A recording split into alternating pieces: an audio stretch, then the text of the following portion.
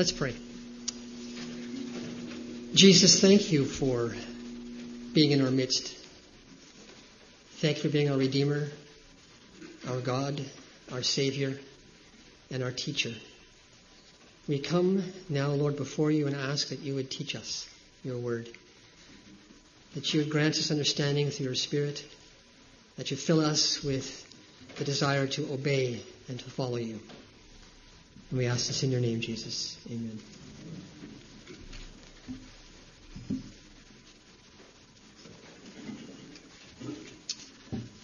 Well, as today we begin a message on fasting, I want you to imagine something. I want you to imagine that in my hand I have an upside-down top hat. Ordinary upside-down top hat. Now watch as I take 3 pieces of paper. On the first paper, I write almsgiving. On the second paper, I write giving or prayer. And the third one, I write fasting. So I take these pieces of paper and I put them in the top hat very carefully, each paper. Now imagine I take this top hat and I come down to where you are sitting. And I say, I want you to close your eyes, put your hand in the top hat, and pull out a piece of paper. Whatever you draw out, that will be your spiritual discipline activity for the week or for the day. Now be honest. Which paper would you want to draw out? Which activity would you prefer to do? Giving to charity, prayer, or fasting? Most of us, I think, would prefer giving to charity or praying. Far less, I think, would be really, really hoping the paper says fasting. It may be as you place your hand in the hat that you're saying, actually, please, please, not fasting. Please let it be prayer. Let it be giving. For most of us, we find almsgiving and prayer far easier and more palatable than we do fasting. Giving some money or time to church or helping the needs in our world can be gratifying and can be a blessing to the recipients. Connecting with our Father in prayer can be an amazing, rich experience as He draws us closer to Himself and as we offer supplications. But fasting, somehow in our day, fasting seems to have fallen into the category of optional. Well, you can do it or you can't do it. It's optional. Giving and prayer, we don't consider those optional. They're part of the Christian life. You see, fasting can be seen as something for the super committed, for those who are the more hardcore Christians. Some may even say that fasting is a bit too radical. It's a bit too radical to not eat. We may think to ourselves, is fasting even necessary today? Is it even important for modern day followers of Christ? Well, unlike my top hat illustration, this isn't so much about whether we give or pray or fast. It's really about our hearts obeying our Lord and our Savior. Throughout the Sermon on the Mount, which we started quite a while ago, it seems, Jesus has been calling us, His people, you and I, as His disciples, to a life of righteousness. In Matthew 5:20, Jesus proclaimed that our righteousness must surpass those of the scribes and Pharisees in order to enter the kingdom of heaven. In verse 1 of chapter 6, Jesus instructs us that this righteousness is to be practiced for God the Father and only for God the Father, whether we give, pray, or fast. Now, by now we've seen a familiar pattern in Jesus' teaching on these issues. The same structure reappears as we come to the text on fasting. You see, and this is important, the act of fasting is of less importance to God than our reasons for fasting. As we turn to Matthew 6, verses 16 to 18, we see again that our Lord starts with something. He starts with an assumption. He makes an assumption because He says, and when you fast. As with almsgiving and prayer, in verse 16, fasting is something that Jesus assumes his audience is doing. So this is not a call or a challenge to fast.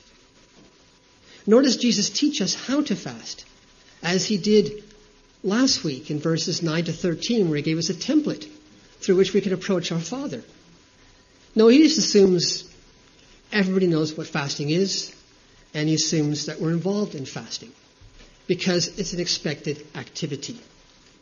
So before we go further, let's define what fasting is. Now, most of us are familiar with fasting, particularly before a medical test. Oh, you're getting a blood test, you have to fast. 12 hours, oh, that's difficult. 24 hours, longer. You're having an operation, you have to fast. We understand that. Some fast because they want to lose weight and they want to diet. Some fast because they're grieving and they have no appetite. Some of us skip a meal. We skip breakfast or lunch because we're too busy or caught up in an activity that is too important, too urgent, and is more important at that moment than eating. But that is not an intentional fast. Now, the fasting we're talking about this morning is a spiritual fast. It's fasting for spiritual reasons. And I'm going to draw upon a definition provided by Martin Lloyd-Jones, where he describes spiritual fasting in this way. Fasting means an abstinence from food for the sake of special purposes, such as prayer or meditation or seeking God for some peculiar reason or under some exceptional circumstance. So to simplify his definition, I've written in this way. Spiritual fasting is an abstinence from something. It's usually food. And it is an abstinence for someone. And that's the one he's talking about. Who are we fasting for? Who are we abstaining from food on behalf of? So Jesus begins in verse 16 by simply assuming that his listeners know about spiritual fasting. This was not some foreign or strange activity. Certainly, his first century audience, Jewish audience, were not only aware, but they were engaged in fasting at least one time every year. There was one fast every year that they had to be involved in, because God had commanded one fast, that for all the nation would have to spend that day fasting. And this was known as the Day of Atonement, or Yom Kippur. In Leviticus 16, Leviticus, many places is mentioned. But I'll read Leviticus 16, 29 to 31, where God says, "This is to be a lasting command. On the 10th day of the 7th month, you must deny yourselves, you must fast, and do no work, whether native-born or foreigner residing among you. Because on this day, atonement will be made for you to cleanse you. Then before the Lord, you will be clean from all your sins. It is a day of the Sabbath rest, and you must deny yourselves or fast." It's a lasting command. The purpose here in Leviticus was for the people as a nation to collectively fast together in mourning and in repentance for their sin, looking for reconciliation, which God provided through sacrifice. Jewish scribal law, as it always does, seems to expand this. And they wanted to itemize what was forbidden. See if this sounds familiar when you think about the passage that Jesus is presenting to us this morning. It is forbidden, or we should abstain from, food, drink, bathing, anointing yourself, wearing sandals, or indulging in conjugal intercourse. Such practice was deemed the means by which you could demonstrate that you were fasting, mourning, and being in a state of repentance. Now, in all of Scripture, God only commands one fast. That's the only one. But there are other fasts that emerged, Jewish traditional fasts, such as a fast that was initiated when Jerusalem was first attacked in 2 Kings 25. Or when Jerusalem fell in 2 Kings 25 as well. Or when the temple was destroyed they had a fast. In each case, fasting was accompanied by mourning and repentance. But you may say, well, didn't people fast in the Old Testament? Yes, they did. These are personal and special fasts. Fasting was often in response to a crisis or a tragedy as people turned to God. You may remember Esther. Queen Esther called for a fast for 3 days and 3 days. No food, no water. For the people and for her because they were facing imminent destruction. Now, I would be very cautious if you're going to fast for 3 days without food or water. Water is essential to us. David fasted before God as he pleaded for the life of his ill firstborn son with Bathsheba. Nehemiah, when he heard the news of the exiles and desecration of Jerusalem, he fell to his knees and he wept and mourned, fasted and prayed. Even the city of Nineveh, no believers, they went into fasting and mourning. Even to the animals couldn't eat when they heard Jonah's preaching because they wanted to avert God's judgment. However, the key text in all the Old Testament for fasting, and I want to think that Jesus is referring to in our passage today, is found in Isaiah 58. There's a lot of verses in this passage. I'm going to read them. You're welcome to turn to Isaiah 58 in your Bibles or your devices and follow along. But as we go along in Isaiah 58, think about what was read earlier in Matthew 6, 16 to 18, because there are some similarities that are going on.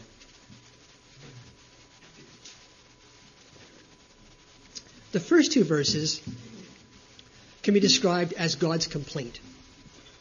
He's talking to Isaiah, and he says, "Cry aloud, do not hold back, lift up your voice like a trumpet. Declare to my people their transgression, to the house of Jacob their sins. Yet they seek me daily and delight to know my ways, as if they were a nation that did righteousness and did not forsake the judgment of their God. They ask me for righteous judgments. They delight to draw near to God." And the people respond with a complaint, with an accusation of their own. "Why have we fasted, and you see it not? We have humbled ourselves, and you take no knowledge of it." What's the point, God? We've been fasting, and you don't take notice of it. And so God gives an assessment of their fasting in verses 3 and 5 of Isaiah 58. He says, "Behold, in the day of your fast, you seek your own pleasure and oppress all your workers. Behold, you fast only to quarrel and to fight and to hit with a wicked fist. Fasting like yours this day will not make your voice to be heard on high.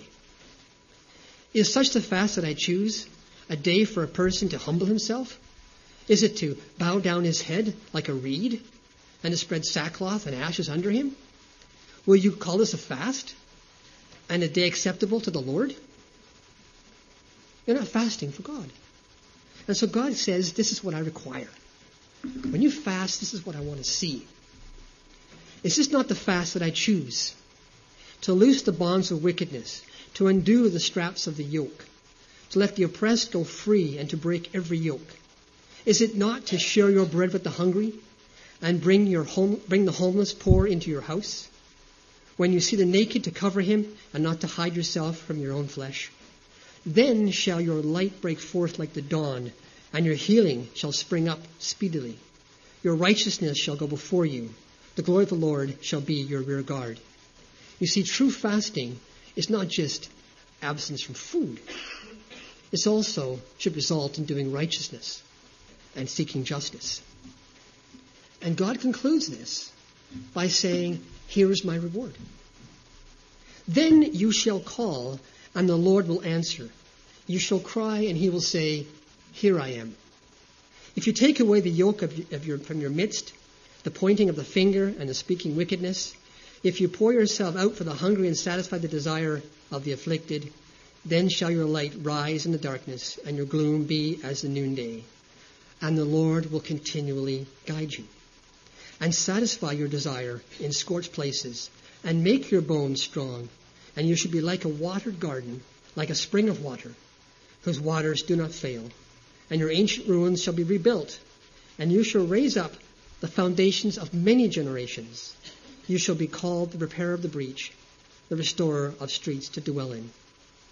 So, what's happening here? God declares to the nation of Israel that fasting must not only seek him, but it must also seek his glory and his will.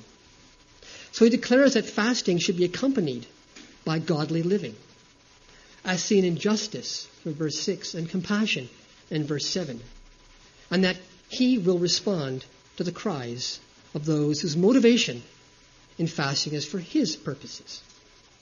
But God repeats this lesson later on in Zechariah chapter 7, when he says, when you fasted and mourned in the 5th month and the 7th month for these 70 years, was it me you fasted? Now Jesus echoes, I think, these words in the New Testament. So this should sound familiar to you, because Jesus, I believe, is summarizing these texts.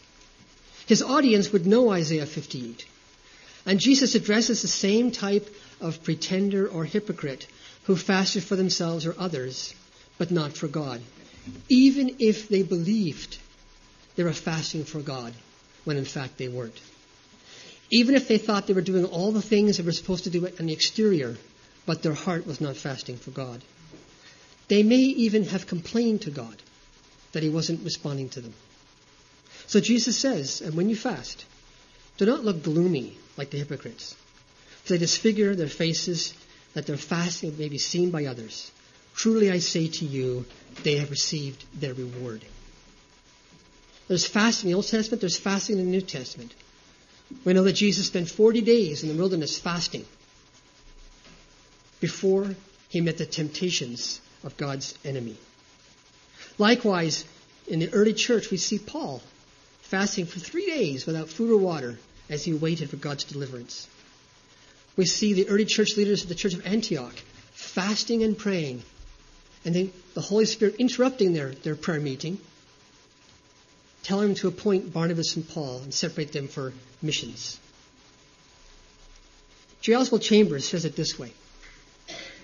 A study of relevant New Testament scriptures reveals that fasting was a matter in which there was liberty, but it was not a premeditated or prearranged exercise. It was usually the spontaneous outcome of some deep spiritual concern, which made eating a matter of secondary importance, or was an expression of a yearning for a closer walk with God. So we find different types of fasts. People fasting for a day, half day, skipping a meal, some fasting for 3 days, 7 days, some longer periods. One could even say that fasting and prayer are united as one activity, for you seldom see one without the other. But again, the act of fasting is not under scrutiny by Jesus here. It is rather the motives for fasting that Jesus addresses. So, for whom are we fasting? Well, there's an audience here. Jesus has an assumption we're fasting, and he has an audience that we're fasting before. And when you fast, do not look gloomy like the hypocrites, for they disfigure their faces, that their fasting may be seen by others. In Luke 18:12, there was a Pharisee who went to pray. And as he was praying, he noticed a sinner was also praying at the synagogue.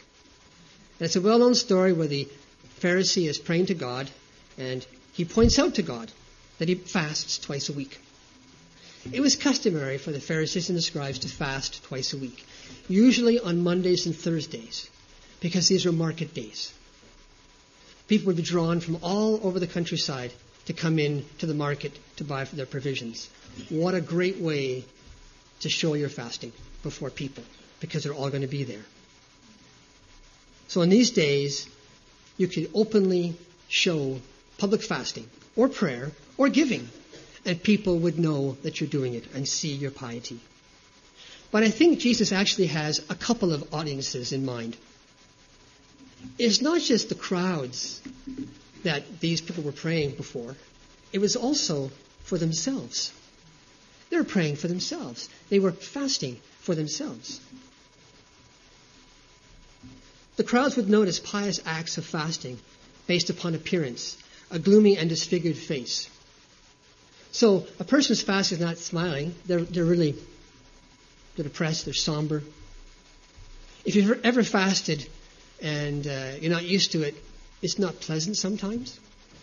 Your face can be kind of somber. People in mourning who are not eating have ashen white faces.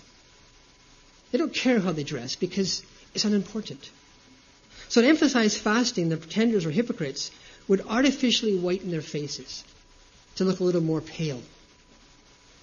Unwashed and wearing tattered and torn clothing would be clear signs indicating that they were fasting, and the people would take note of their outward piety. And so this person is fasting not just the crowd, he's fasting for himself, for the appearance of piety and holiness. But that was more important, it seemed, than being holy and righteous. So we have this fellow here. He's wearing sackcloth and he's kneeling, and let's just say he's fasting and praying. And he's doing it in the square. He's before God and no one's around. But if we look at a different angle, we see this. Now, we don't know if his heart's motivation was to fast for the photographers or for God. We can't make that judgment. But certainly the temptation to do that for public notoriety would be present.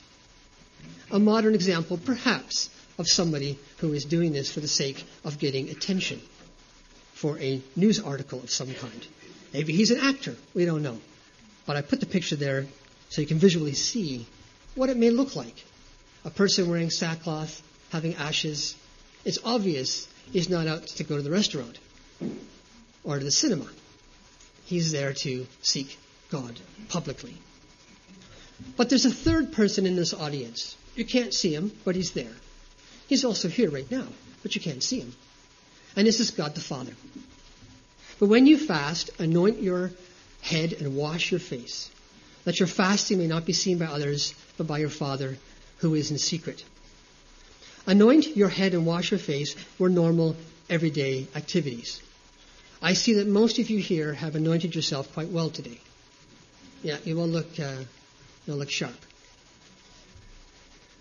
But this was not to become some special anointing or overdressing, which could lead to another form of hypocrisy that tells people you're fasting. You know, someone could say, oh, look, he always wears that special dress shirt when he's fasting. I bet she's fasting today. Or look, that shade of lipstick she always wears when she's fasting. She never wears that unless she's fasting. Or that special hair gel you're wearing for the 30-hour famine. Yeah, these guys are fasting. Well, that would be a different form of hypocrisy because you're announcing what you're doing by how you appear. But there is yet another danger, which can associate fasting with the means to which you receive blessing. Now, Martin Lloyd-Jones, again, whom I'm depending upon in part of this message, he says it this way. He says, some people say, if you want a blessing, fast. If you want to be healed, you should fast. If you want this or that, a job or whatever, you should be fasting. And Martin Lloyd-Jones says, that seems to me to be a most dangerous doctrine.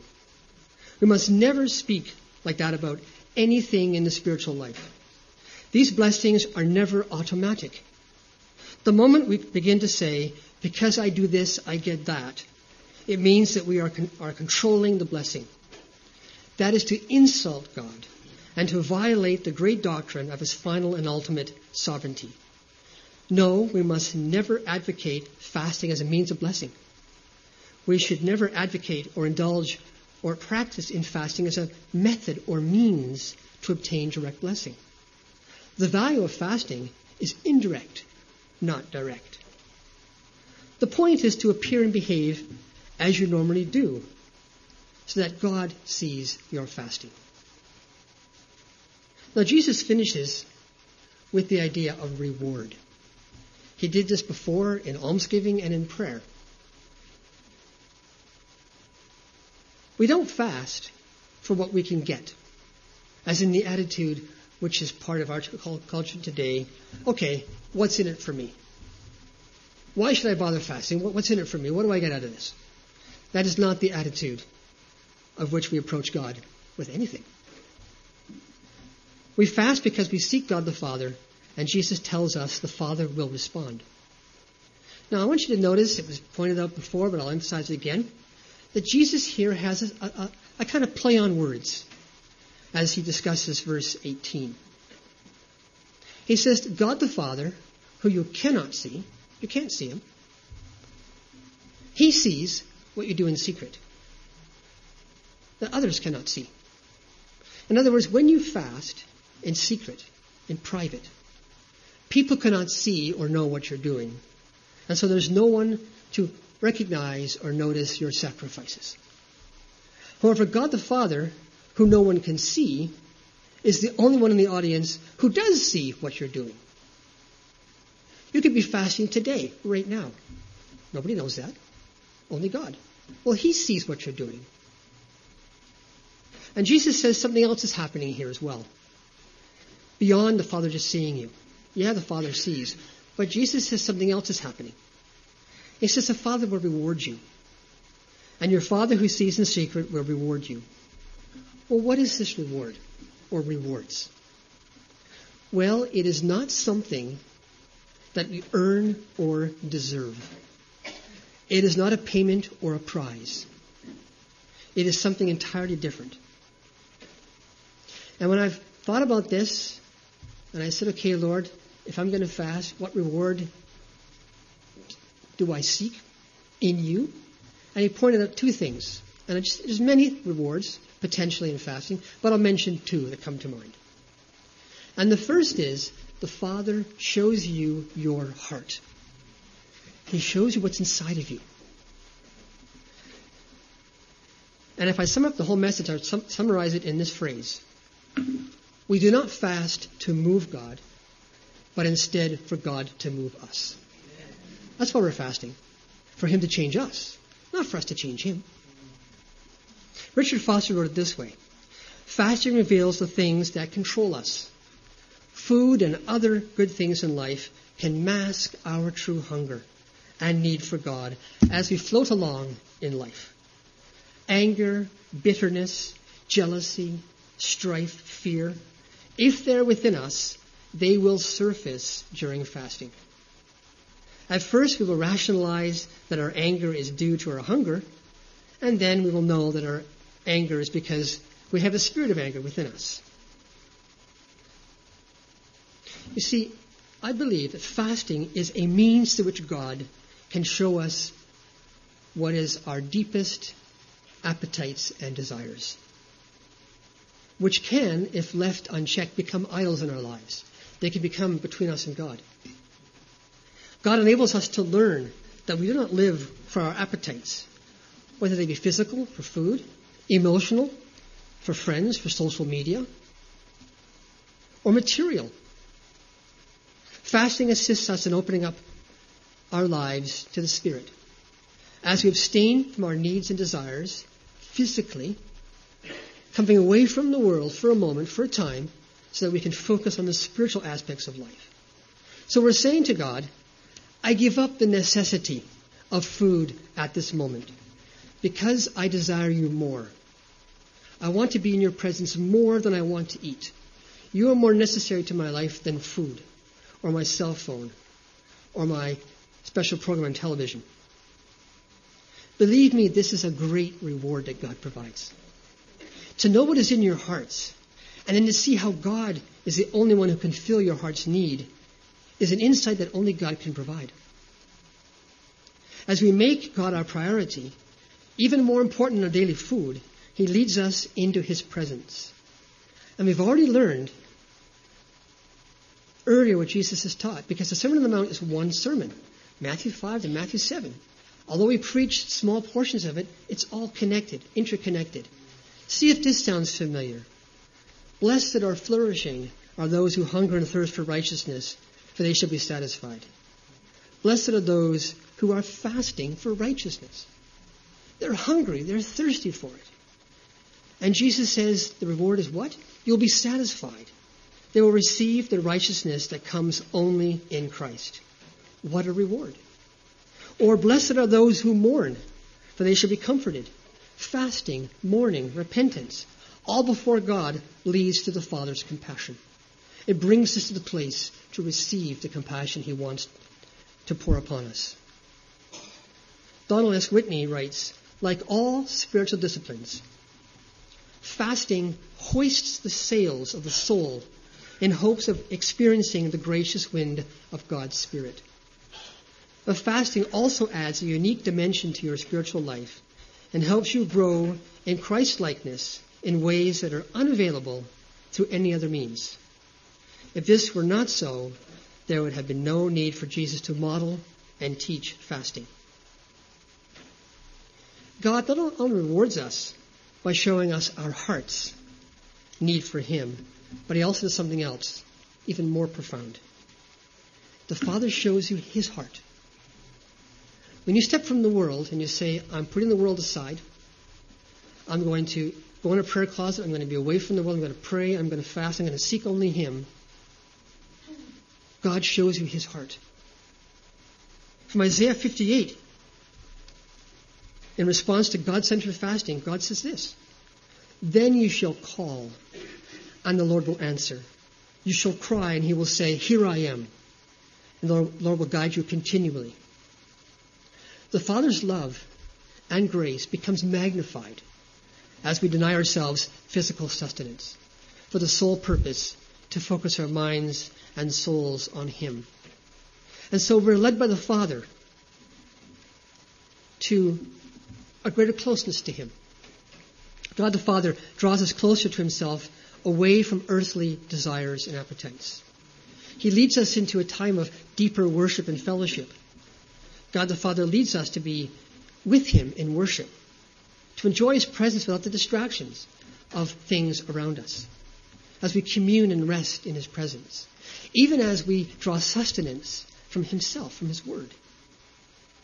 And he allows us to see his will developed in our lives in a deeper way. Wasn't that part of Jesus' model prayer? Where we pray for God's will to be done on earth as it is in heaven? Well, as we're fasting, we're praying for God's will to be done in our lives as he desires. This is why I believe that Jesus talked about prayer before fasting. Why he expanded that teaching so that with fasting you bring prayer. As our bodies join our spirits to come before him. These are among the rewards I think God pours out in his grace upon us. Remember, fasting does not produce these rewards.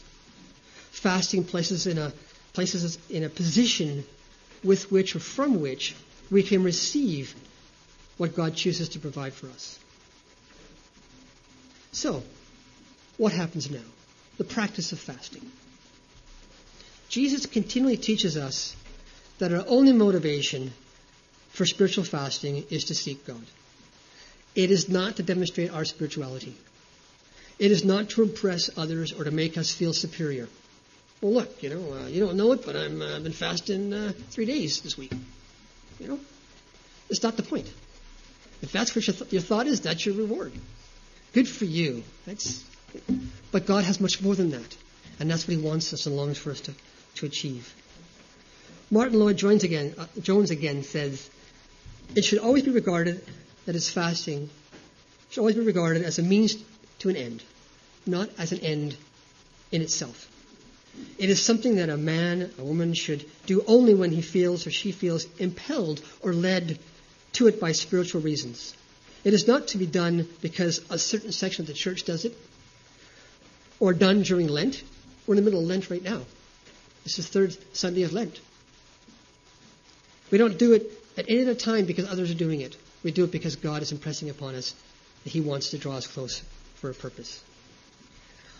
I'll leave you with a few final thoughts.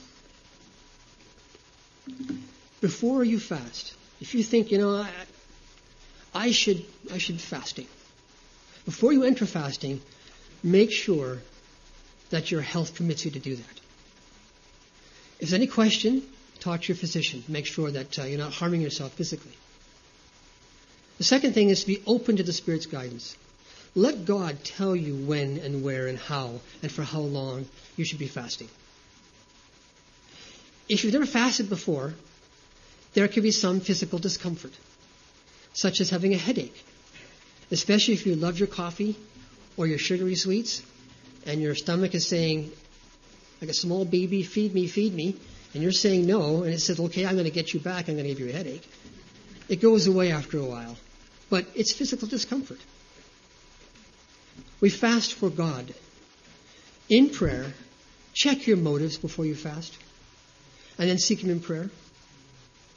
There was one occasion in my life when I thought I was going to fast and pray for God's guidance. So I started fasting, and God said to me, you should stop fasting. Because you're not seeking me, you're seeking what you want from me.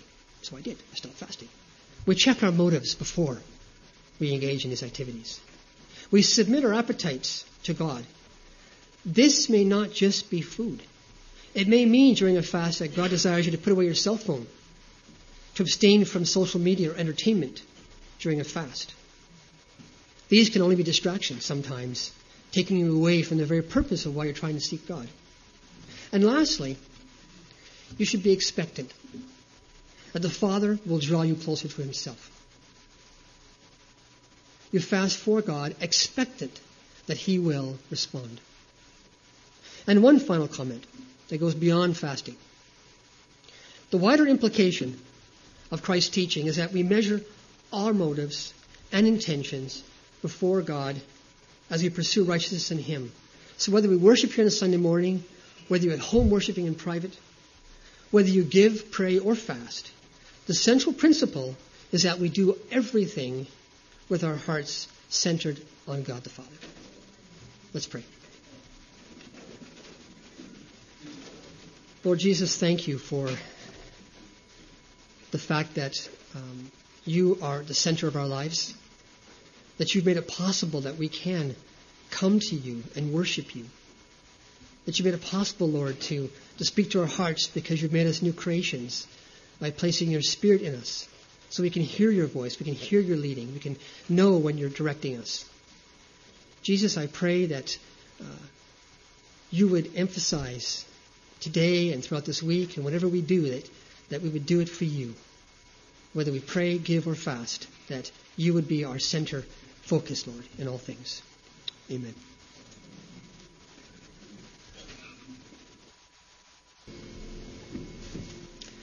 Go now in the freedom of the gospel of Christ. Set him before you in all your ways. Then you shall call, and the Lord will answer. You shall cry, and he will say, Here I am. Amen.